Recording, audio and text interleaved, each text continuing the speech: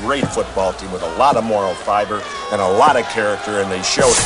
Shout, a Buffalo football podcast, hosted by Matt Perino and Ryan Talbot. No place else you'd rather be than right here, right now. When it's too tough for them, it's just right.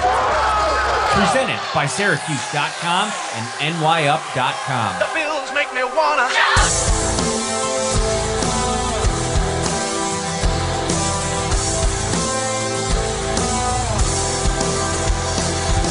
What's up, everybody? Happy Tuesday night, one day early as the Bills. They gave us a little bit of news today to talk about. So it's the Shout Buffalo Football Podcast in your life. As always, whenever there is something to talk about Bills related, I am Matt Perino, and I'm joined today by Heather Pruchak from Channel 4 in Buffalo, WIVB. She's sitting in for Ryan Talbot today, who's traveling back after a 2-week vacation. I know a lot of you have been talking about his lighting situation on vacation, so he's going to be back only in, so hopefully it'll be figured out. We can see Heather very clearly. How are you, my friend? I'm good. It's been a crazy couple of days, but, finally starting to calm down in the sense of off the field a little bit. And, now that we got the roster, I'm just ready to get to next Thursday. I'm ready for the season to start. I'm over preseason. That's in the books now. I'm ready. I'm so ready. We were just talking about that before we went on. I mean, we get to this part of the year and it's a lot of projection and talking about what could be. Now we're going to talk about what is. I'm excited for that as well. Before we get going too far along here, if you're watching on YouTube, thank you. Hit that like button, subscribe to the show as well. It really helps us out. We're brought to you by Tops Friendly Markets, barbecues, tailgating, or on a road trip to see your favorite team. Wherever the football season finds you, make sure to stop at Tops for your best deals in town, from fresh meat to locally grown produce. Tops has everything you need and so much more for mealtime, snack time, or anytime. Tops at your table since 1962.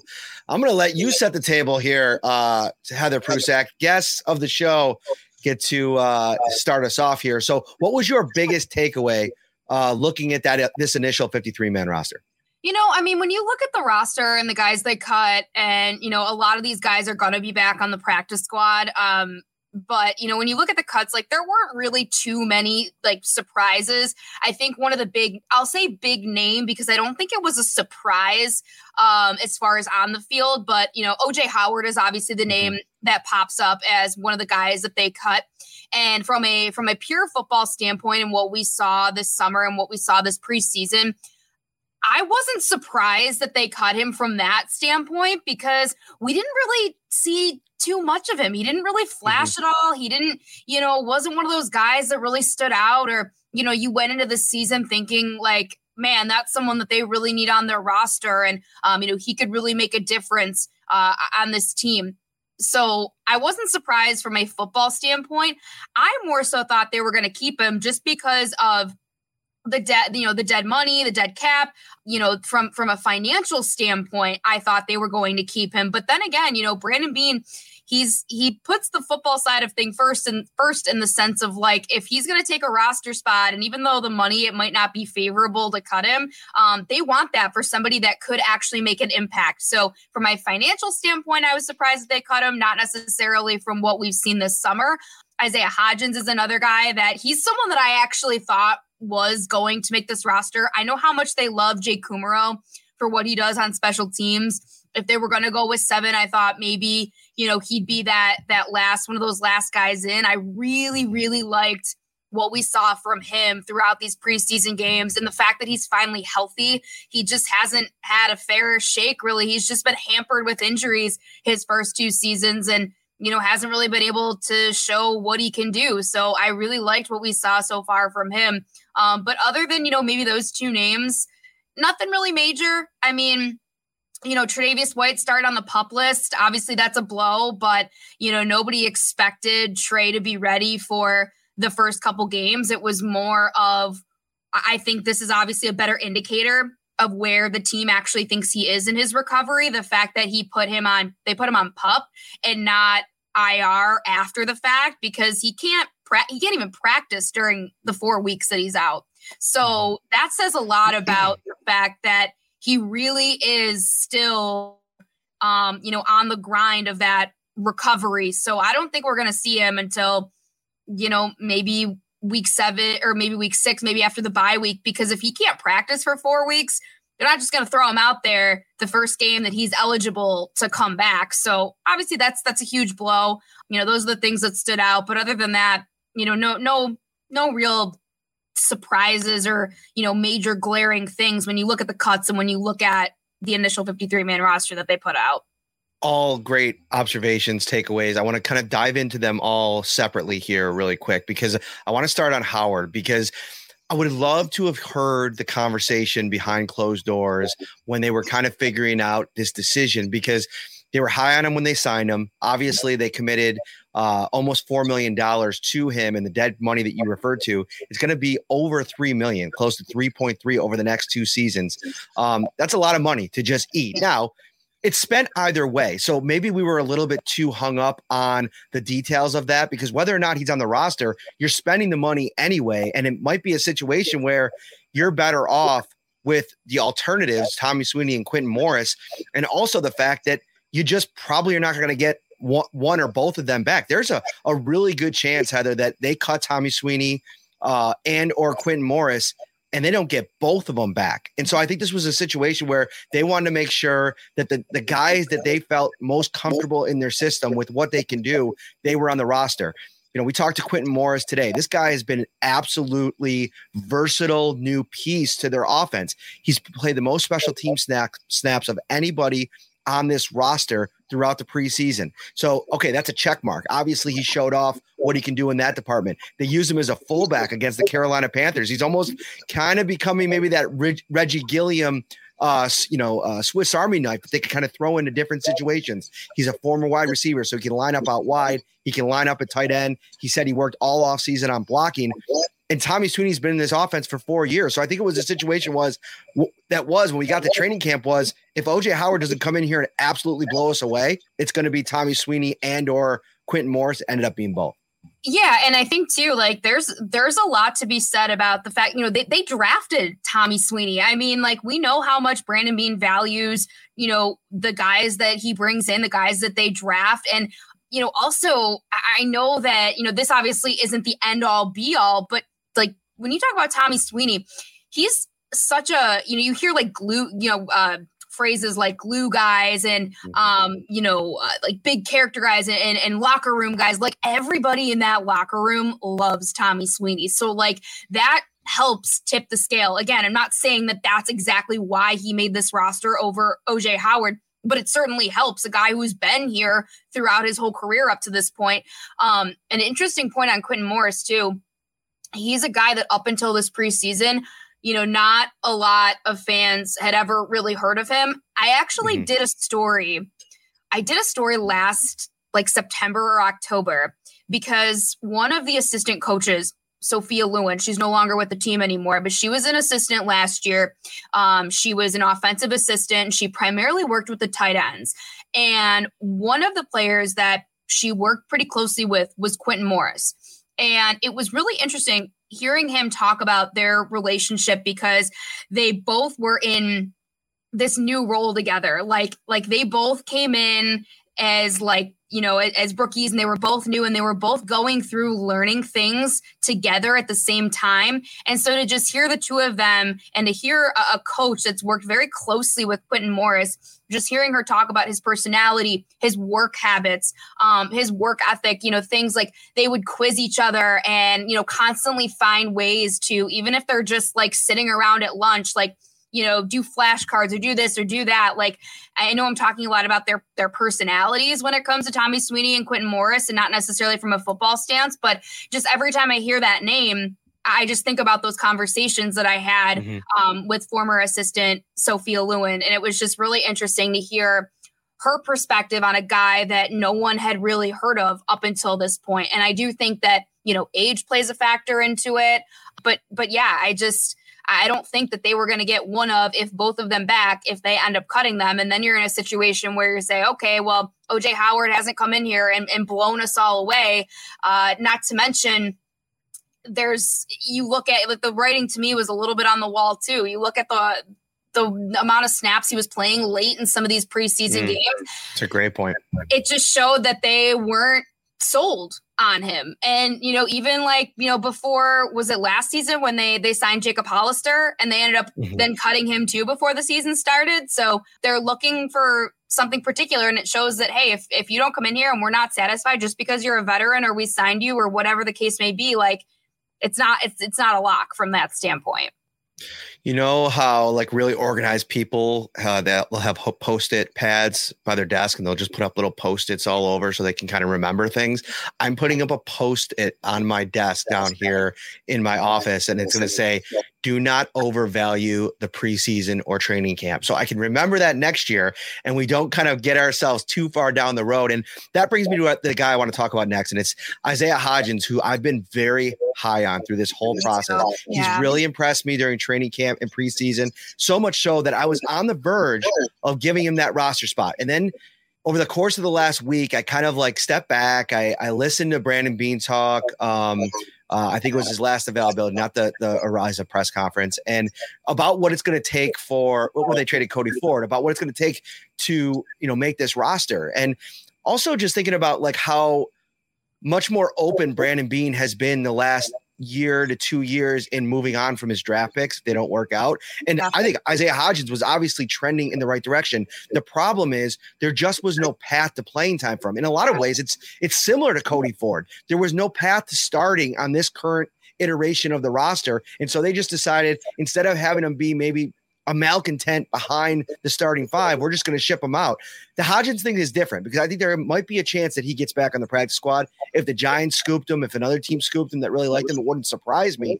But it was just a situation where's he going to play on offense? You're not going to play him as one of your top special teams guy like you are with Jake Kumaro if he's on the roster. And so they just decided, all right, we'll chance Isaiah Hodgins because there was other pockets of this roster that they had to protect, cornerback being one of them.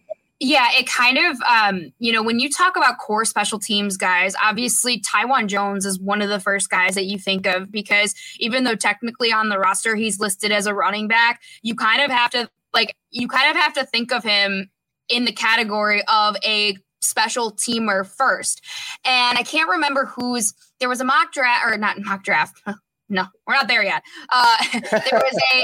There was a 53-man projection that I read someone had them cutting Taiwan Jones. And I just kind of laughed because I'm like, no, like we know how much they value special teams and being good in that area. So when you talk about Taiwan Jones, like he's a special team guy first. He's a specialist first.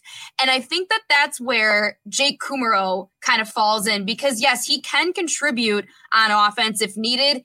He has, when they're in a pinch, he's come in, he's made some plays, but like his value to Brandon Beane and Sean McDermott is on special teams. And I think that if, by some chance too, like Isaiah Hodgins was better in that area or had more experience, he might have a leg up. But like Brandon Beane has said point blank, like if you are not one of our frontline starters, I think like word for word, he said like frontline starters, then you better be good and better be contributing in, all phases when it comes to special teams. And that's where, that in combination with there wasn't any playing time for him. I mean, you look at all the weapons that Josh Allen has at his disposal when it comes to wide receivers. Now even when you talk about like possibly integrating James Cook into the passing game and utilizing him in that role, and then Dawson Knox and just all of the guys that he has around him. I like you. I was very high on Isaiah Hodgins. I really, really liked what he put on tape. But just unfortunately, this really is, and it sounds cliche, but it really does just come down to a numbers game. I mean, we knew that good players were not going to make this roster. That's just, it's a good problem to have. Alex says that it's bizarre to keep Kumaro. No one is going to claim him. And again, I think some people just it's tough to think of it in this case sometimes when you're trying to put as much value on the offense as you can. And the problem is you have to almost view it like the coaching staff does. Special teams is 1/3 of the operation, right? Especially with Sean McDermott. He really values that part of the game. I was talking to Jake Kummerow yesterday, the first day we were back in the open locker room. And I was like, man, I mean, this has got to be old hat for you at this point. He's like, yeah, this is my 9th NFL season. I've done this now 9 times, gone through training camp and a preseason, and you just develop a kind of psyche and ability to focus on the day-to-day. Every rep, every moment on the practice field, they have cameras all over that field. They're watching these guys every second of every day with what they do, what they're putting on tape. And I think Jake Kummerow he's just that embodiment of consistency, and they want to be able to trust somebody. I mean, we saw a couple times in the preseason, their coverage teams look a little bit iffy. Yeah. And I mean, and that's the thing. It's like, it's easy if you're on the outside and, even sometimes us in the media can be this way. But if you're a fan, you're looking at this sort of as like black and white of like, there's offense, there's defense, and that's it. And, there's so much that happens behind closed doors, and there's so many things that they go through, not to mention a vet that's been in this system, that's been in the NFL, that knows this, that you don't have to sit there and it's someone like Isaiah Hodgins and get him up to speed when it comes to learning all of the nuances that goes on with special teams. It's just also, you might sit there and say, well, no one's going to claim Jake Kummerow. I mean, we don't know that. We don't know. I mean, the same way that these guys go through everything with a fine tooth and comb of what players are doing day in and day out at practice, like other teams are looking at everything that every other team does. So it's a tough break for a guy like Isaiah Hodgins, but I also can't say that I'm surprised because they value special teams so much in this regime. Mm-hmm.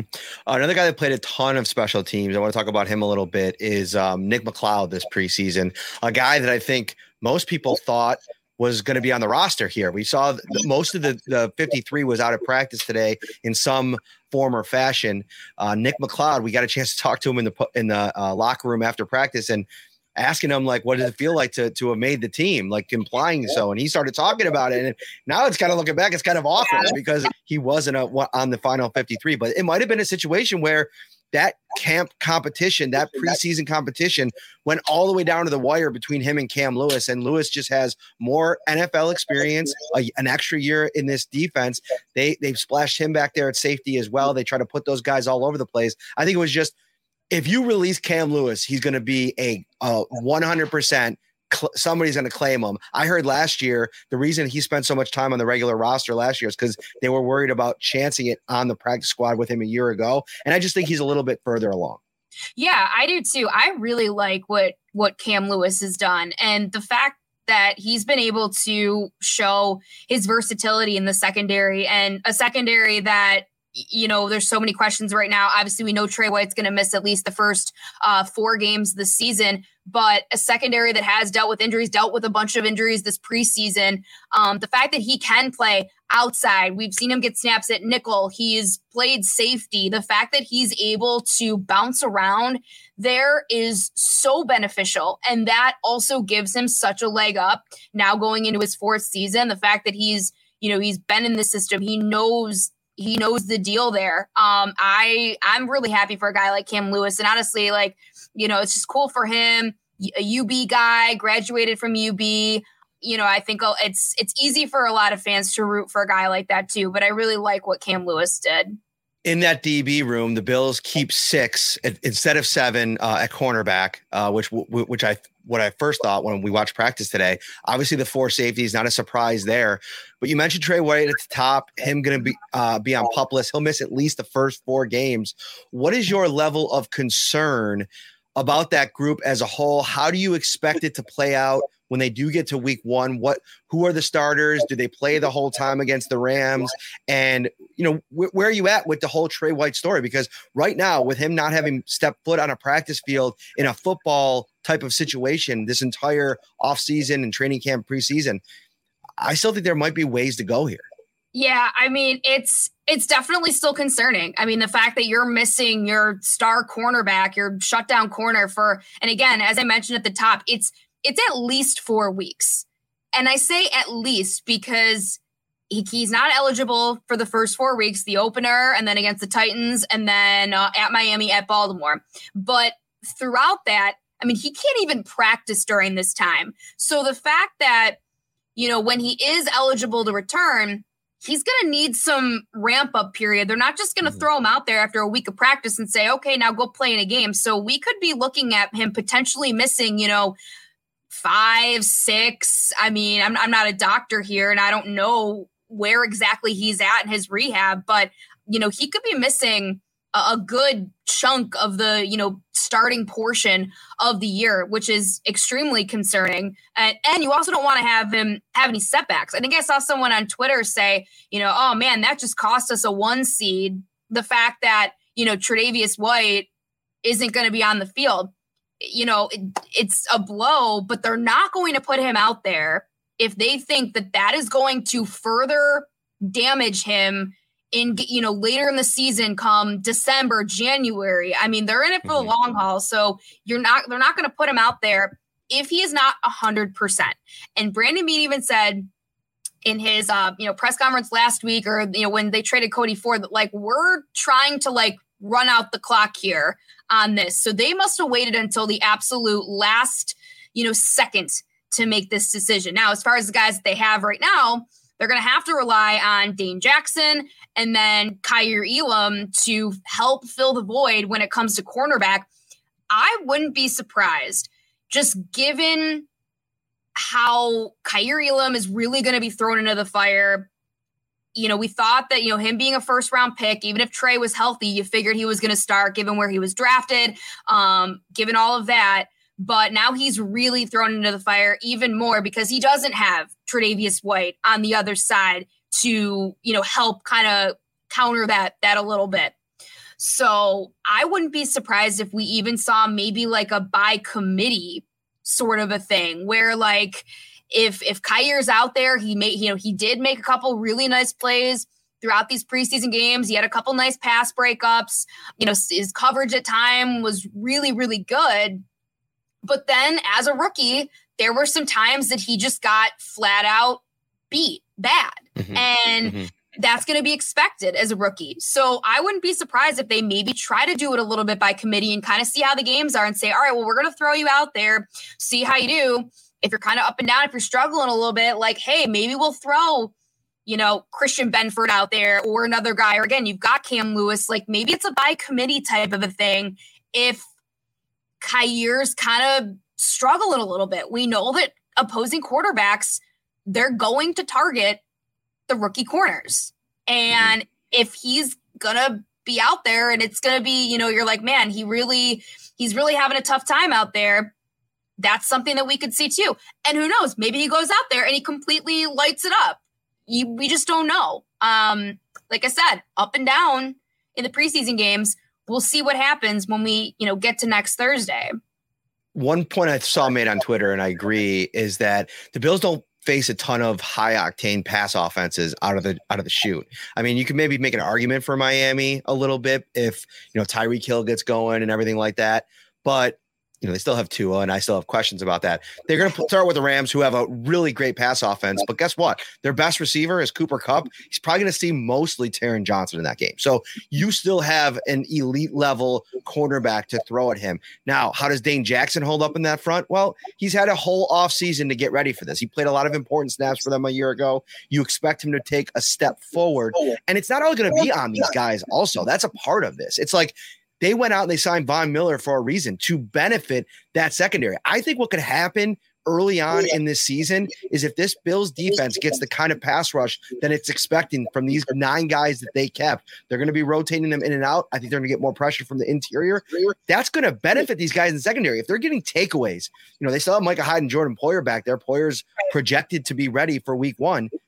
If you're getting takeaways with this group, just think about the kind of confidence that they're going to be playing with when Trey White gets back. And you never know, whenever he does get back, I don't know how ready he's going to be from the jump to go 100% for 60, 70 snaps a game. It might be a situation where he comes back and he's in a bit of a timeshare rotation. And it wouldn't be out of the realm of possibility for me if Christian Benford and Kaiir Elam have some type of rotation as well. It's an interesting line or like to where you sit on the fence, right? Because on one side, you probably want to show that you have faith and trust in your first round cornerback, give him the job, give him the assignment and send him out there and let him go to work. But on the other hand, you got a young player in Benford who's looked so good. You probably want to see him out there for splashes just to see what it looks like. Maybe you do something where you rotate the three of them around, even bringing Dane Jackson out for a series or two. Yeah, that's kind of what I'm thinking is like, it's like almost this like by committee approach kind of a thing. And it, where they could split time. And, as you mentioned, like, Trey could be on a pitch count. So it's really important that these guys kind of go out there and if they can start up and, maybe get in a groove a little bit. And, all it takes really, especially for these young guys, all it really takes is like, hey, you have one good play. And that's such a confidence booster, especially in week one, right out the jump there. But this defensive line, to your point of that, like that is why they went out and completely revamped this defensive line, not to mention like Ed Oliver's only going to benefit from the fact that they signed Von Miller. Ed Oliver should have an absolute monster season. So there's guys up front, like that sets the tone. And if that pass rush can get going and really rattle, some of these opposing quarterbacks that they're going to see and kind of shut down anything, like, that's only going to benefit these guys on the back end there. Speaking of benefits, I mean, it benefits everybody to get over to your hometown team at Value Home Centers. Going on right now, it's your last chance to stock up on summer outdoor essentials. Shop outdoor furniture, fire pits, tables, grills, garden tools, outdoor decor. I know we got your husband, John Scott, in the back, grilling on the regular. He's a big summer guy. So listen, I think he's got to get over to Value and make sure to, sets things up back there a little bit. But I don't know. Actually, you got to update me on this. I don't know if I've been back there in a few months. How has he updated the decor back there since he spent so much time out there? You know what? For us, it's more about the landscaping. The landscaping in our backyard, even the front yard too. But like the landscaping, we've really got to address. We said we were going to do it this summer. We moved into our house in February of 2021. Got most of the inside kind of where we want it to be. We said we were going to address the landscaping, and then it's just, I mean, you know how this works. Like you get busy, whatever. So I think we're going to try to set something up with like one of the local landscaping companies and get something on the books for like early, spring of next year. So we can finally, because here's the thing, like when you look at the front, it's not terrible. It's just, we'd like to update it. The back needs some work. There's like this weird, like cement thing. I mean, you know what I'm talking about by the grill. There's like this weird, like bricks that are in like a semicircle, and then it kind of like connects to like the patio. And there's this like ratty old like tree and like dead stuff. And I don't really understand what they were going there. I don't know. I'm not really sure what they were trying to accomplish with this like mini semicircle, because it's not even like it's nicely put somewhere and it's a nice display. It's just this weird on like, I don't know. I can't even describe it. Like, it's just so dumb. I don't understand what they were going for. It's got you puzzled even all of these months later. Yes. I mean, we've been in our house for like, a year and a half now. And I just look at it and I'm like, I'm just not sure what they were looking to accomplish by this little, like, I don't even know. So we got to get rid of these little bricks, and then we got to like smooth it all out, make the grass grow in that area. But we will get to it. We will get to it. It's a lot. Yeah, it is a lot. And Tops has a lot for you, whether it's the sizzle of the grill, popping open a refreshing drink, crowds cheering for their favorite team. These are the beautiful sounds of football season, and Tops is right there with you. Fresh meat, locally grown produce. Tops has everything you need and so much more. Shout, a Buffalo football podcast, hosted by Matt Perino and Ryan Talbot. I've seen in the comments quite a bit here. Marquez Stevenson is one of 7 receivers that make the roster. I want to let everybody know he's still got a walking boot on. He hasn't even been at the facility. He's been posting videos on Instagram story, working out a ton. The overarching belief is that the Bills are going to put him on injured reserve once they figure out who they want to be their punter. We could talk about that in a minute, but I want to like step back here for a second and talk a little bit about the Matt Araiza story. I thought, first of all, kudos to you and Tim Graham really really killed it the other night on Buffalo Kickoff Live as this story was kind of breaking. And we were doing the show in Carolina. It started pouring on us, and you guys took over the show. And I highly recommend anybody that hasn't seen the segment yet, you can watch it over at WIVB.com. But I also want to compliment you on your questions, your tone in the press conference the next day with Brandon. And I want to ask, now that this story's played out, we have a couple days removed from when it happened. What are your biggest takeaways? What could have been done better? How do you think that the press conference was handled? Just give me some of your thoughts. The biggest thing for me with this whole story, because I've talked to attorneys on both sides. I've talked to the accuser's attorney. I've talked to Matt Ariza's attorney. I've had communication with both of them. Obviously the Bills, they put out their statement. We heard from Brandon Beane and Sean McDermott. So we've heard from all three parties involved in this. And I think the biggest thing for me was initially the statement that came out on Thursday from the Bills. I think that's kind of where it started with just how they handle it all, saying they did a thorough examination when they, heard about these allegations. And I think, and Brandon Beane even on Saturday admitted, we probably shouldn't have phrased it that way. Definitely shouldn't have phrased it that way, because to me, if you're doing a thorough examination, you are diving into every resource at your disposal. And I guess the thing that doesn't sit well with me is that the accuser's attorney made the Bills aware of these allegations and reached out to the Bills assistant general counsel, their lawyer, and had an emailed her. Her name's Catherine. Emailed Catherine the next day. He had a phone conversation with her. And that's where the conversation and the communication stopped between the accuser's attorney and the Bills.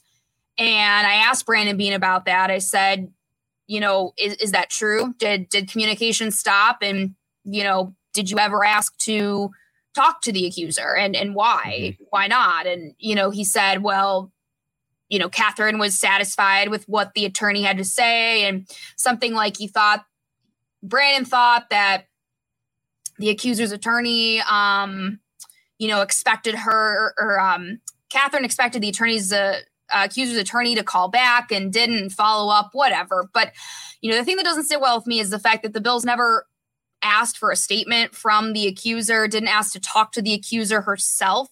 Because, she's talked to media outlets, obviously being, not revealing her identity or anything, but she's talked to media outlets. And you don't know if she would have talked to the Bills. My guess is she probably would have, given her side of the story directly.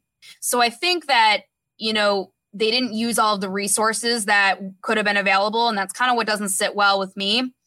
Also, the fact that, the Bills knew about this, and I think it was middle of July. And I understand the civil case changes a lot of things. At that point, they were just allegations. But the fact that you didn't bother when, you say you take this very seriously and you take these allegations very seriously, I guess I don't understand why it takes a civil lawsuit then for this coming out for you to really act on it, I guess.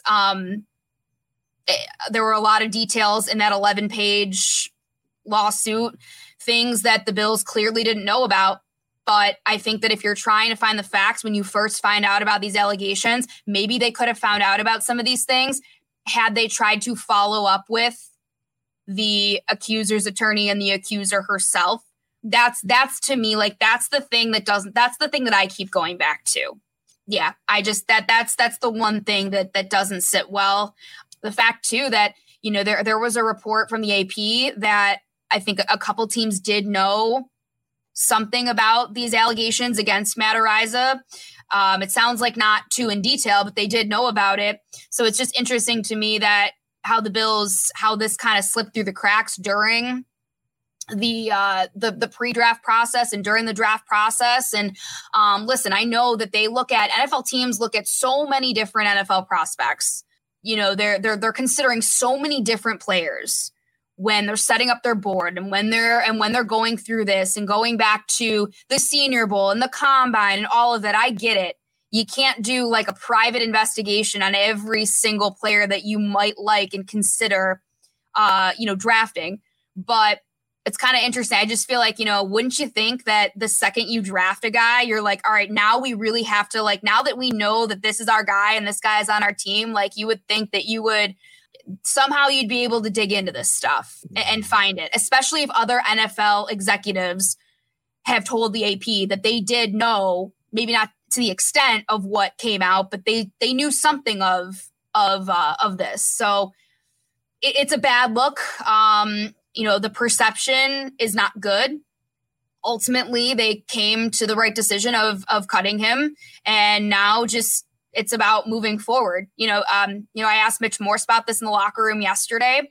He's obviously one of the veteran leaders on this team. I said, what have the past couple of days been like? How do you move forward? And, he gave some very, very thoughtful, honest answers about it. He said it led to some healthy conversations in the locker room. So you just got to hope that guys can now, this is behind them, at least from a player and a team perspective, at least that it's done. And now they can look ahead to a game that they've got in less than 2 weeks at this point.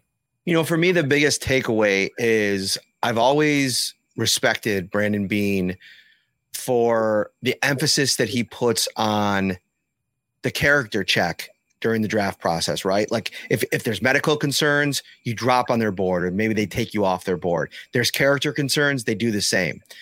I think that this type of experience probably should allow Brandon Beane internally with all of his staff to say, okay, we need to prioritize that part of it more, even once people are on our roster, right? Because I think that's the biggest problem that most people have with it is that you're right. In the end, I'm seeing this in a lot of in the comments right now. They did ultimately do the right thing. They did ultimately move on from Matt Araiza, but it was almost like they were backed into a corner to do it. And I think that's the part of it that doesn't really sit right with a majority of people. And listen, I get it. A lot of people want to push this off to the side and move on to the next topic. But you have to learn from mistakes, right? Like you have to talk about some of the stuff that happened in this situation, especially if you're the Bills, more so if you're on the Bills, to kind of avoid these problems in the future.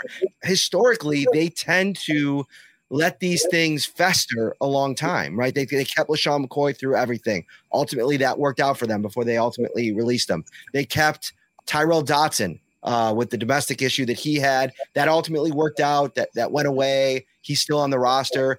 The Jake Fromm thing, I thought that they probably should have moved on from him almost immediately. They found a way to work that out, and he stayed on the roster for a long time.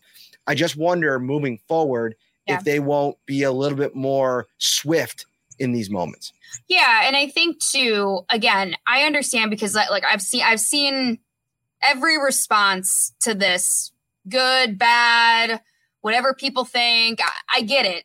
They moved on, they made the decision, but it's our job to ask these questions because the perception of it is not good. The fact that it took a civil lawsuit, which had disturbing, graphic, horrific details about what allegedly happened, details that I'm sure the Bills did not know, but when you know that there's a rumbling of this, and I'm just curious to know to what extent the Bills, what they knew, even if they knew that there was something along the lines of this possibly happening, of a lawsuit possibly happening, whether civil or criminal, something could happen. The fact that you look at the timeline too, they knew about this in July, which was before they made the decision to cut Matt Hawk and move on with Matt Araiza.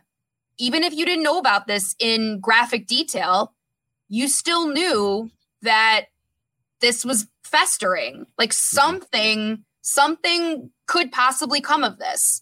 And so I say the perception because the perception does not look good. It basically looks like you were hoping that nothing was going to happen and nothing was going to come to light. And then you reach that decision to cut him. because of the outrage and because of everything that's happened. So I think that that's something that doesn't sit well with me, might not sit well with a lot of other people. The fact that they make the decision to move on with him, knowing that there are character questions, that there are allegations out there. Again, it wasn't in a civil lawsuit yet, but they knew that there was something there, and that they still moved on from him. So, or they still kept him moved on from Matt Hawk. So, for as good as the Bills have been with character culture, it's just kind of interesting to me that knowing that something could come out, that they felt with that information, they felt okay keeping him after that. So I think where we go next is going to be really interesting. And I shouldn't say we, I more mean the Bills. Where they go next is going to be interesting because there's a couple of veteran punters out on the market. Brett Kern, obviously the most popular one. Sam Martin is out there. The Cincinnati Bengals released there. I think it was Drew Christian, if I'm saying his name properly, today. So there is options out there aplenty. I'm interested to see which direction they go because Brandon Beane cleared some money recently with the deal that he restructured with Deion Dawkins. They have some money to spend. Obviously, the Odell Beckham Jr. stuff out there, that's going to continue to percolate until he does find a home. You'd figure you probably need $6-ish million to even start a conversation with him. And if you go after Brett Kern, I mean, I think he still thinks he's going to be worth, anywhere from $1.5 to $2.5 million, depending on what that looks like.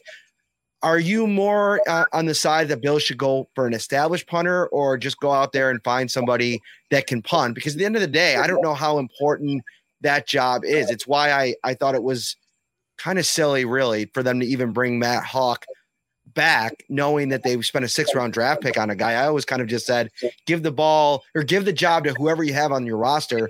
This is a team that if you're relying on your punter, there's going to be problems. Right. And that's kind of where I stand. It's like, I don't think that as much as you want someone that's going to be able to come in and have kind of a seamless transition. And, obviously speaking in a football sense with Matt Araiza, the big question was his holding ability because he didn't do much of it in college. There's, for as much as, and, I know we go back to the conversation we just had about special teams, about how much the Bills value special teams, but there's a difference between valuing it and, how much are you actually going to use a punter like that? You look at, there were games where like the way that this offense performs and the expectations for this offense, I don't think that you need to go out and like break the bank or do anything that's going to really affect your cap or on the flip side too, like I don't think you need to go out and do anything that's going to financially put you in a bind where you're spending money on a veteran punter that now that money that you wanted to allocate somewhere else, that now you can't do that. So, I mean, I think too, even the fact that the Bills did draft a punter and the fact that they were going to go, kind of skew on like the younger side, whatever, I think that also shows you, putting aside his abilities and his punting abilities and his strong leg and everything, I think that in itself shows you the direction that the Bills want to go, that they do feel comfortable bringing in a less, established guy in the NFL, that they're not they don't feel the need to go out and get like this veteran that has, 10 plus years of experience. As cool of a story as it would be to have Brett Kern come and play for his hometown team and everything like that, I just don't think that money-wise, I don't think that that's a position that they need to sink a ton of money into, given the expectations for this offense and given what Josh Allen and the rest of those guys are expected to and should do. Ton of other like little nuggets I want to get into before I let you get out of here. We'll go for another 5 or 10 minutes here. The Bills on their offensive line, they decided, interestingly enough, I don't know if I saw a lot of 53-man projections without seeing Greg Mance on there. I think everybody thought he was making this team. Now he's dealt with a lot of injuries. They had Greg Van Roten come in here late in the process, and I think he's got some versatility, can be their backup center in a pinch. what were your thoughts on how the offensive line looks? Bobby Hart obviously making the roster. He's somebody that I've talked about. He's looked good the last 3 to 4 weeks. I think that he's really been, he's seen a shift in the narrative of his career. And now he's in a situation where if there's an injury or two, he could actually be on the field in an NFL game for a good football team. Yeah, I think with Greg, that was another thing too that I looked at. I honestly think that it probably just came down to when you're looking at the offensive line and the depth they have there with the guys that are outside of their projected 5. I think it probably just came down to availability. Like Greg Mance dealt with a lot of injuries throughout this preseason. He was in and out. I think that, the durability factor probably came into play there, and they're sitting there saying, all right, well, we've got all these guys that can play, all of these different positions, that why take a chance on someone that could possibly get hurt again, who's not our starting 5 or who's not, projected to be to play a lot of snaps for us, things like that. That's kind of why I think maybe they veered away from him, is that injury factor. I mean, that's really the only thing that I could think of. Is there were a lot of practices we were out at St. John Fisher where he wasn't available and he was just kind of working off to the side or whatever. So that's kind of where I think that he lost a step in that. Balin Spector makes the roster. Andre Smith. Yeah, Balin Spector's a great story. I love what he did this preseason. I was very high on Balin Spector. I really love what he did. Well, he played a lot of special team snaps too. I think he was among the top 3 or 4 when I went back and looked at the numbers. And so he had to, he had a lot of special teams experience at Clemson, which I'm sure is a reason that they were attracted to him in the draft process too. He's not going to see the field as a linebacker anytime soon. I mean, Tyrell Dodson, Terrell Bernard ahead of him on the depth chart. I think in a pinch, they'd probably even go Tyler Matakevich, but there's a chance for him to have a role on special teams. And I don't think that they wanted a chance losing him. Andre Smith's on the suspended list. He's going to miss the first 6 games. When he comes back, then that's going to be interesting. They'll have to maybe do some roster manipulation to try to get Spector back on their practice squad, I would imagine. I don't think they're going to keep 7 linebackers, but it's a good story. It's somebody that had a really good training camp and a good preseason, and he gets rewarded for that. Yeah, I love what he did. He's a guy that, he really took advantage of the snaps that he got. In fact, I was actually going through the box scores of everything, and he actually led the Bills in tackles in all 3 preseason games. Made a couple really nice plays, had some pass breakups. Again, he's not going to see the field as a linebacker, but the fact that though he was, I think the thing that stands out is his ability to take advantage of those snaps when he was out there, maybe showing some promise, years down the road, things like that, especially for a 7th round guy. I really love what Balin Spector was able to do. Speaking of really loving something, I really love Tops Friendly Markets, your neighborhood store with more. From your child's first birthday party to your holiday feast, Sunday football to backyard barbecues and every meal in between, Tops is proud to have been at your table for the past 60 years and looks forward to 60 more. Tops at your table since 1962. All right, Heather Prusak, let everybody know where they can find your work, what you got cooking here as we kind of move here into the next first week of the NFL season. Yeah, crazy that we're already a week from Thursday. Things get underway for real. Yeah, so Twitter, you got my Twitter handle up there at HA Prusak. We've got a lot of really great features online, wivb.com/sports. You obviously are involved in our pregame show, Buffalo Kickoff Live. We'll have a show coming up. I believe it's this Wednesday, the day before the opener. We'll have a show. And then before every single game, we've got an hour-long pregame show. Lots of really great stuff in there. Can't wait. I do one of the segments I do on Buffalo Kickoff Live. It's called 5 Questions. It's, a little bit of football mixed in there, but a lot of really fun stuff, kind of getting to know these guys, their personalities. We know there's so many great personalities on this team, lining up Von Miller for the opener. So can't wait to, that's always listening to Von Miller, even just hearing the stuff he had to say in the preseason. I mean, he was just soundbite gold, talking about fans sending him toilet paper and, feeding Greg Rousseau gunpowder and what was gunpowder and gasoline. Got to get the gasoline in there too. Gunpowder and gasoline. And So it's, love hearing Von Miller. So that should be a really, really great interview coming up. Again, that's on Buffalo Kickoff Live an hour before, leading up to the opener on Thursday. So yeah, we got a lot of really great stuff coming up. Really, really excited for the season. And it should be a good one. A+ fill in tonight, Heather Prusak. Thank you so much. Ryan Talbot sends his love and says thank you for sharing this evening with us. Great job. Absolutely. Anytime. You know how to get a hold of me. And I'm sorry. And I gotta say, I'm sorry that I'm at work right now. So I'm sorry that we couldn't have any Otto appearances, because anytime I do anything, he's my right-hand man. So I apologize to everybody that we could not get Otto on, but a new season of AutoZone is coming up as well, where both Otto and I pick the games. And Otto, I think finished around 500 last year. So he's moving up. He's moving up. He might have been actually one game over 5. So there's professional bettors that don't have a rate as good as that. So that's what I mean. So Otto is moving up in his rankings. So we got another great season of AutoZone coming up as well. So next time I'm on, I will be sure to have the puppy ready for his appearance. All right. For Heather Prusak, I am Matt Perino. Ryan will be back later this week as we kick things off. We'll have at least one more show this week, and then we'll talk about our schedule for the start of the season. There's rumblings that maybe Brandon Beane will be talking tomorrow. We'll see.